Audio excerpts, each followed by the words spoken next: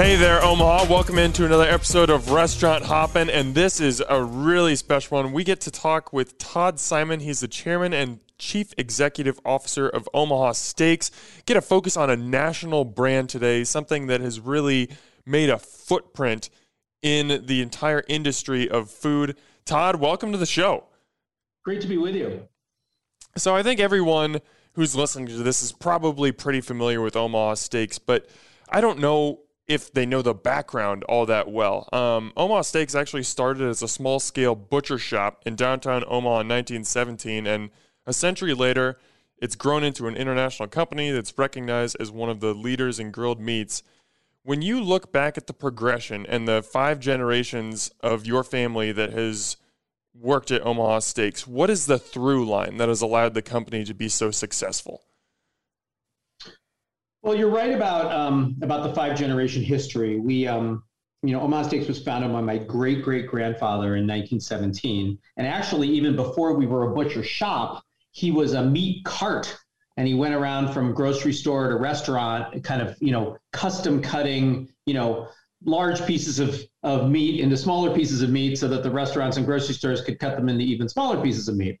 And and then we moved into our own facility and actually started a sort of a really formal food service operation, in the early 20s. And then, we've grown from there. And I would say that the through line is quality. I think that from the very beginning, my great-great-grandfather to my great-grandfather to my grandfather to my dad and his brothers, the absolute, non-negotiable standard for the business was always having the highest quality products and always doing the very, very highest quality customer service. And so quality running through that, I think, is what's gotten us to this point. How do you find the highest quality products? Well, the great thing about Omaha Steaks is that we're in Omaha. And, for many years, Omaha was, the center of beef commerce in the country. And, with the stockyards downtown and with so much attention on Omaha, my great-grandfather and my grandfather had a chance to build, really strong relationships with suppliers. And that continued through to my parents and my cousin Bruce when he was the head meat buyer, of developing really strong relationships with our vendors so that we got the first look at the very best beef in the country, and we still do today. Now, it's one thing for, you mentioned your great-grandfather, selling meats on a cart and then opening up the first shop. For him to find quality meats and examine every animal and everything, that's one thing. But when you scale it up and you've got an international company that ships all over the world, that has, just its fingers everywhere, how do you maintain that quality as things just grow exponentially? Well, the first thing is to, again, buy the very, very best, beef we can buy that's going to deserve to be called Omaha Steaks. And then but we know that, at the scale that we're buying, we can't inspect at the time we buy it every single, cut that comes into one of our cutting facilities. So, we have skilled master butchers, skilled people on the packaging lines, skilled people helping to move the beef from, point A to point B, and skilled people in quality assurance when we receive the product. And at every step of the way, we are inspecting, and we've empowered our team to look at the product from the eyes of the customer every single time. So, if a steak cutter pulls a tenderloin off the line and doesn't like the way it looks, he doesn't cut it. If he starts cutting steaks and he or she starts cutting steaks and they don't like what's going on, in that particular piece of meat, they are empowered to, push that off to the side and start over. And then if a person on one of our packaging lines, when we're vacuum sealing the product, takes a look at it as they're putting it into the machine and says, you know what, I don't like the shape of this steak. I don't like the marbling. It looks too dark. It looks too light. It looks like it's been compromised in some way. Then they have the power to set that aside. And so, we're viewing every single person along the process as a quality inspector. And then, of course, we've got USDA inspectors on site as well. So all of that, contributes to making sure that, we have a quality product. And we've always said, we used to, on the inside of our food service box, it used to say, remember, our customer is the next inspector. And that's good. And that's really true. So we want to make sure that we're doing a better job inspecting our products so our customers don't have to. Mm-hmm. Now, speaking of customers, I found a quote from you from a couple of years ago that I wanted to ask you about. And it said, "We believe our competitive advantage at Omaha Steaks comes from the fact that we own the customer experience from start to finish." You might have just addressed that a little bit in your last answer, but can you unpack that quote for me a little bit more? Yeah, sure. That actually refers to the to more of the, it does refer to really the whole process, but it starts with how we talk to a customer through our marketing, the way we present information on our website, the way we reach the customer, and the way we position the product. So we set the right expectation. We show them beautiful, mouth-watering photography, and we give them, and we show them a value that they can't turn down. And then we take our own orders. So we've developed our own software for managing that CRM, the customer relationship. When you call Omaha Steaks, you get an Omaha Steaks employee on the phone. When you go to our website, we actually have built and maintained our website. Now we've gotten lots of help over the years with great designers and user interface people, both on our team and as consultants. But we own, we build that out, so we don't outsource that. And then when it comes to obviously the steaks, we produce all those steaks ourselves from the very best raw material, as we just talked about. And then not only do we, there's a lot of things that go into that. Once we have received the raw material, then we naturally age it for, 20 to 30, sometimes even longer than that days. And that adds flavor and tenderness. Then we hand trim it.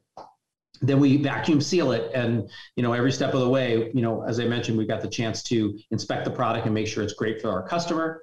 Then we flash freeze it.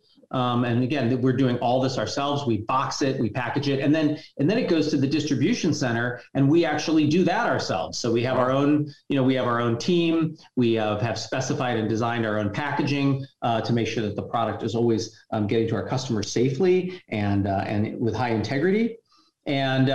And then if you have a problem with your order, and the rare instances where someone has a problem with their order, if you call our customer service department, you're going to get, again, an Omaha Steaks team member who knows that product, who's able to look you up in the system and be able to make it a painless experience to resolve your issue. So, that's the end-to-end, thing, everything from marketing to problem resolution, distribution, we own that from start to finish. We don't outsource it. It also allows us, by the way, to be, I believe, very efficient. I think that we do frozen food direct to consumer at, absolutely as efficiently as it can be done in the industry. Mm-hmm. Now, pardon my ignorance with this next question, but I am not a butcher. I've never butchered anything. But I'm very curious. Like, you guys are continuously coming out with new products. For example, a new product right now is the Butcher's Cut New York Strip, which I got a chance to have last week. It was excellent. It was very, very good. How do you continue to find new cuts on these animals, or how do you continue to come up with new products on animals that we've had for so long? Yeah, that's a good question. I think what we've pushed our team to do is to innovate around, our core products, because we know that people come to us to buy steaks, and people are looking. There's a level of connoisseurship around steaks, and our customers are looking to us to be a leader in providing, innovative steaks. And so when we're talking about something like, as an example, our Butcher Cut line, of which we have a Butcher's Cut top sirloin, we have a Butcher Cut filet mignon, a Butcher Cut strip, I believe a Butcher Cut chicken breast now, probably be coming out with a Butcher Cut pork chop if we haven't already. And what we're doing there is we're making sure that we that the product is trimmed to a new specification. Okay. In the case of the steaks, they're aged longer.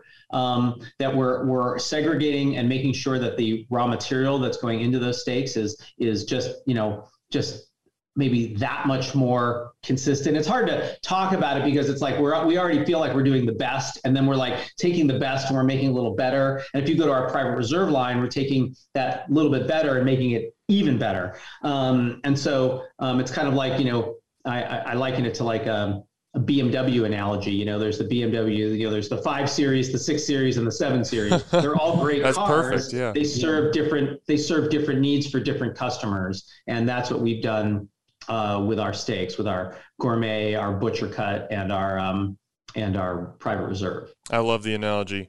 I want to get into your background a little bit. What was it like for you growing up in the world of Omaha steaks? Yeah, so my dad and his 2 brothers are the ones that really took the business to.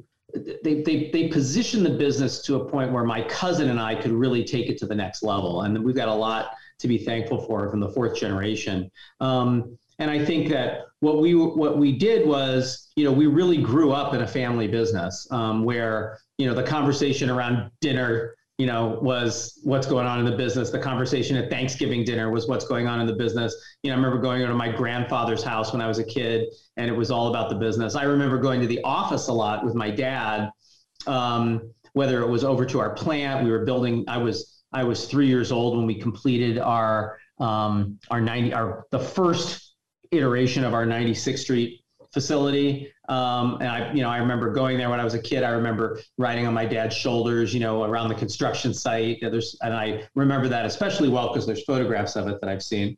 And so I think, it was always an ever-present force in the family and in our psyche, for sure. Mm-hmm. Now, I read that you started at age 10 folding boxes for 2 cents a piece. So this was, very much a part of your career path, even early on. Was there any desire on your part to get out and do your own thing, or because Omaha Steaks, like you said, was so synonymous with just everyday life, it just felt natural to kind of move into that? So on that boxes for 2 cents a piece, that was a really fun job. I was 10 years old and I wanted a CB radio, and it was going to cost like $200. And my dad said, well, if you can, and then there was like installation. I think the whole thing was going to be $400. My dad said, if you could earn $200, I'll kick in the other $200. And then he gave me the job of making boxes. So that was an awful lot of boxes at 2 cents a piece to get up to $200, but I did it. Did I think about doing anything else? I think I did, but I went to the University of Pennsylvania, which is the same school that my dad went to, and a number of other my family members in the 4th and 5th generation attended Penn, and I found myself at the end of my undergraduate time saying to myself, well, I'm not sure if I want to go into the business, but also not having really taken any concrete actions to do anything else. So I hadn't prepared a resume or gone for job interviews or applied to grad school or anything like that. So, I sort of took that as a sign to myself that I was at least going to try coming into the family business. And that's how I positioned it with my dad. I said, I'd like to give it a try and see if it's for me. And he said, that's great. And if, give it a couple of years, and if it doesn't work out, then we can revisit, you can go to grad school or something else. And so that's what I did. And it, sort of the rest is history. Mm-hmm. I found another quote by you. It said, they designed a 2-year training program where we joked I was doing every job for 15 minutes to learn the business, thinking at some point an opportunity would present itself and feel right, and I'd move into that part of the business. Can you tell me a little bit more about that? What was that like for you? Well, the family tradition, really what had happened, and it was obviously less formal, was that each of the family members sort of found their own niche. And so in the 4th generation, my grandfather was primarily doing, food service business, and locally and some nationally and a little bit internationally. And when my uncle Alan came into the business, he sort of found a place in more on the operations, purchasing, manufacturing side of the business. And then my dad came into the business next, and he was the one who said, maybe we can scale up this direct to consumer thing. So that was kind of his niche. My uncle Steve came into the business, and he took over local and national food service sales. So they all had their place in the business. And then when my cousin came into the business before me, he sort of found his way kind of into his father's footsteps of more on the production, purchasing side, operations side of the business. And when I came into the business, I sort of had the benefit of what happened with my cousin, and the business was bigger then, and we had a bigger team. So, none of the four owners at the time, my dad, his two brothers, and my cousin, none of them felt like it should be a foregone conclusion where I would end up, and that it would also be potentially disruptive to our professional staff to just stick a family member in their department and say, here you go. So it would be better for me and better for the team for me to determine what I was good at, to find out what my skill set was, and to build some credibility and a reputation within the company before we moved me into a permanent position. So that's what I did. And that was the joke, every job for 15 minutes.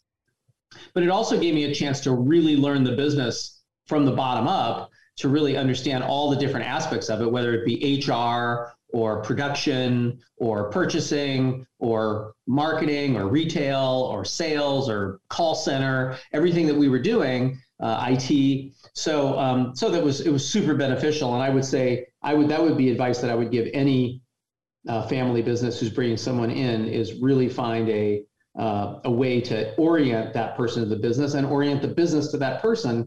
Otherwise, you're doing them a disservice. Mm-hmm. Now, as you advance in the company and you move into a leadership role, how do you strike that balance between saying Omaha Steaks is a very established thing, there's a lot of tradition behind it, but at the same time, I would imagine that there's a desire to kind of put your fingerprints on it as well, and kind of, do some things, some ideas that you've had that would make it unique, maybe advance the company moving forward. How do you find that balance between holding on to what has made the company so strong and so successful and integrating some new processes or ideas that you have?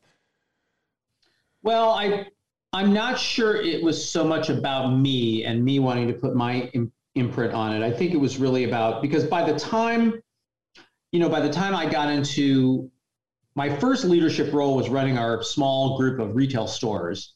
We had about 25 or something at the time.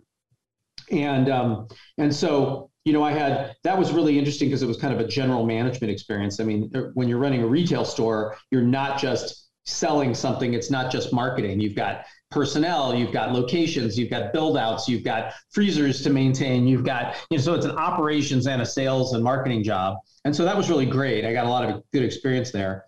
We learned how to innovate there. We learned how to pick locations. We learned how to manage remote staff. We learned how to keep inventory stocked, all those kinds of things. So that was great. And then in 1994 and 95, I took over all of our consumer businesses and consolidated retail within that. So it was just one consumer direct department. And I would say that it was less about me putting my imprint on it and more about encouraging our team to innovate, to take risks, to expand our product line, and really trying to provide some sort of coalescing consensus around what we were going to do and how we were going to do it. Mm-hmm.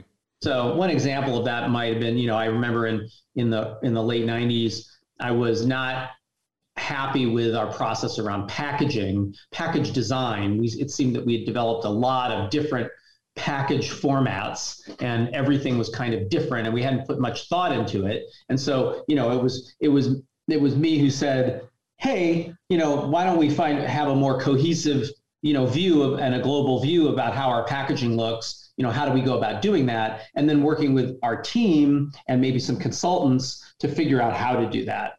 So I think it was just kind of continuous improvement, hitting singles and doubles, and encouraging the team to do that. And and less about my imprint. I wanted my legacy to be, and still is, that, we grew the business, we expanded our customer base, we made a lot of people happy. A lot of people had amazing dinners at home and grilling experience with Omaha Steaks. That's what turns me on. Gotcha. Now, earlier you went into great detail talking about the quality process, how you ensure quality at every step. That I think is something that's very unique to Omaha Steaks, especially a company that has grown to be so large and working with the volume that you are. You guys, I'm sure that, at a lot of companies like that, there's a tendency to maybe get a little fat and happy off your success, and maybe standards start to slip a little bit, but it definitely seems that hasn't happened at Omaha Steaks. How do you maintain a hungry culture despite having just massive success? Well, that's a good question. I mean, I think the first thing to realize is that, there's a lot of people at the company. I mean, I always like to say one of the reasons we've stuck together as a family business for 5 generations is because we didn't have a lot of success until the 4th generation. And there's actually plenty of people who work at Omaha Steaks today who have had experience with, or were hired by, or worked with the 4th generation in the business. And so, they understand that, that success is hard won, and that it's elusive, and that we can, and if we just kind of sit around and expect it to happen, it's not gonna happen. And so, I appreciate your characterization. I would say that the reality is that, the business has had its ups and downs, and fortunately way more ups than downs, but every down is an opportunity to learn, to get encouraged, to learn from any mistakes that we made, and to not, at least not make that same mistake the next time around. Mm-hmm. Now, I apologize in advance of this next question, because I'm sure you've been asked it a million times. You're probably sick of hearing it, but I'm going to ask it anyway because I'm interested. Has there ever been any thought to opening an Omaha Steaks restaurant? That is a good question. So there actually are, or there were, maybe 3 kind of licensed Omaha steakhouses around the country. Really? I didn't know that. Yeah, and they were called Omaha Steakhouse. And I know there was one in Orlando, there was one in Dallas, there was one in Phoenix. And I think that what it really comes down to is, for us, we're not in the restaurant business, and that's a really different skill set than what we've managed to build over the 100-year history of the business. Right. And we have a ton of respect for people who can be in the restaurant business, because it's not an easy business to be in, and requires a lot of attention to detail. And so we, if we were to be in the restaurant business, it would likely be with a partner who's a really strong restaurant operator. It would not be us going into the restaurant business. I understand. All right. As we wind down here, I got a couple more questions for you.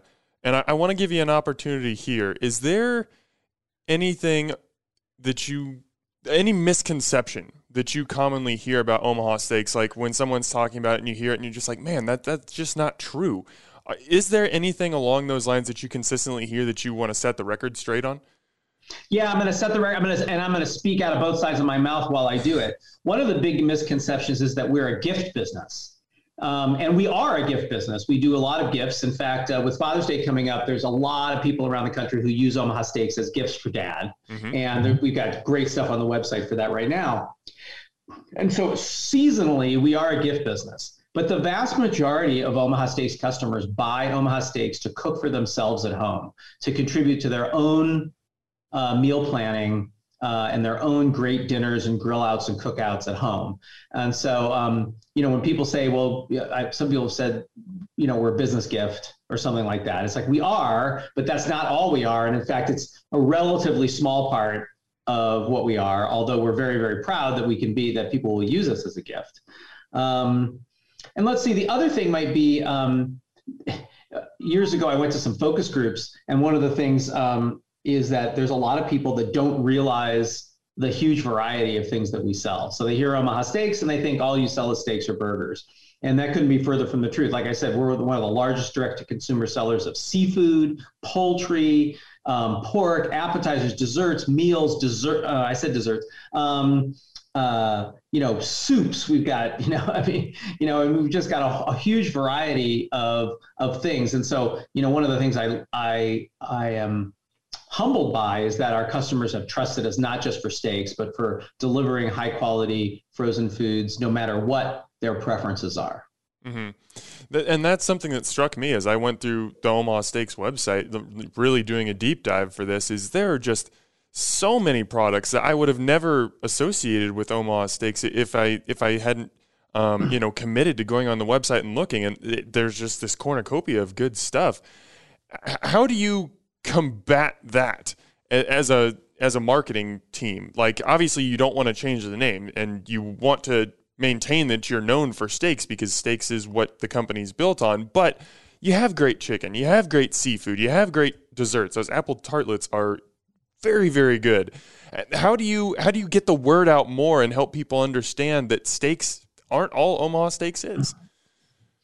That's a constant challenge. I will tell you that once somebody engages with us and makes their, first purchase, and, almost always we're going to be offering them steaks or some, package that includes steaks and other things. So the first thing is that package will include steaks. It might include chicken breasts and desserts. And so that gives the consumer that's engaging with us a chance to try a variety on day one and then come back and, and purchase those products again is, of course, our hope.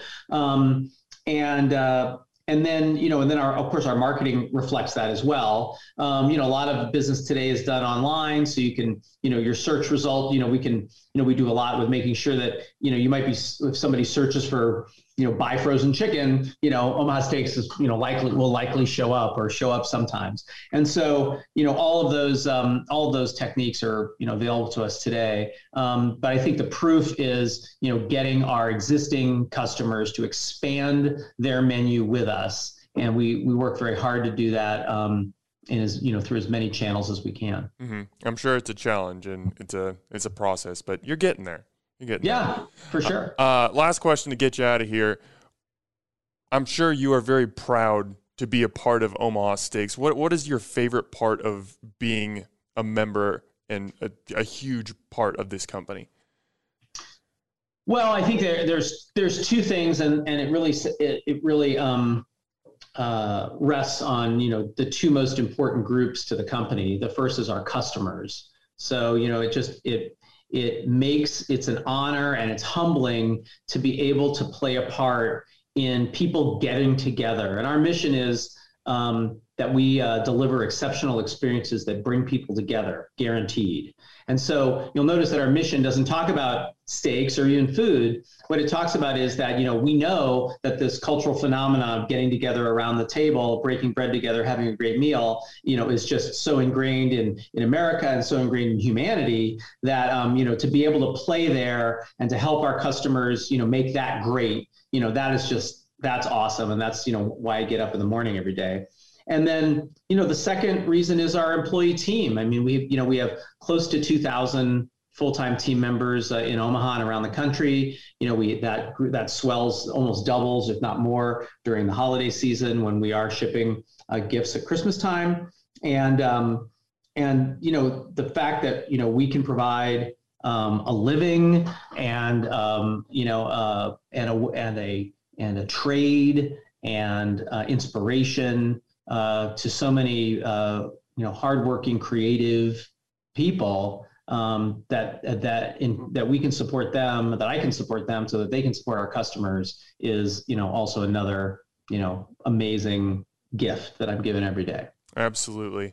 Well, I'm going to let you run. You have a international company to take care of. You've given this podcast more than enough of your time, but I thank you so much, Mr. Simon. This was a lot of fun to kind of unpack, this giant thing that everyone knows, but to peel back the layers a little bit and let people see what Omaha Steaks really is. Well, thank you so much. And do keep in mind that large percentage of Omaha restaurants also use Omaha steaks and feature Omaha steaks on their menu too. So if you're eating out and you're having a steak in Omaha, there's a good chance you're going to have an Omaha steak. So and especially if you like it, it definitely was an Omaha steak. Yeah, if it's a bad steak, it came from somebody else. So don't worry about that. Absolutely, someone else. All right. Well, thank you, Mr. Simon, and Omaha. As always, thanks for eating with us. A Huda Media Production.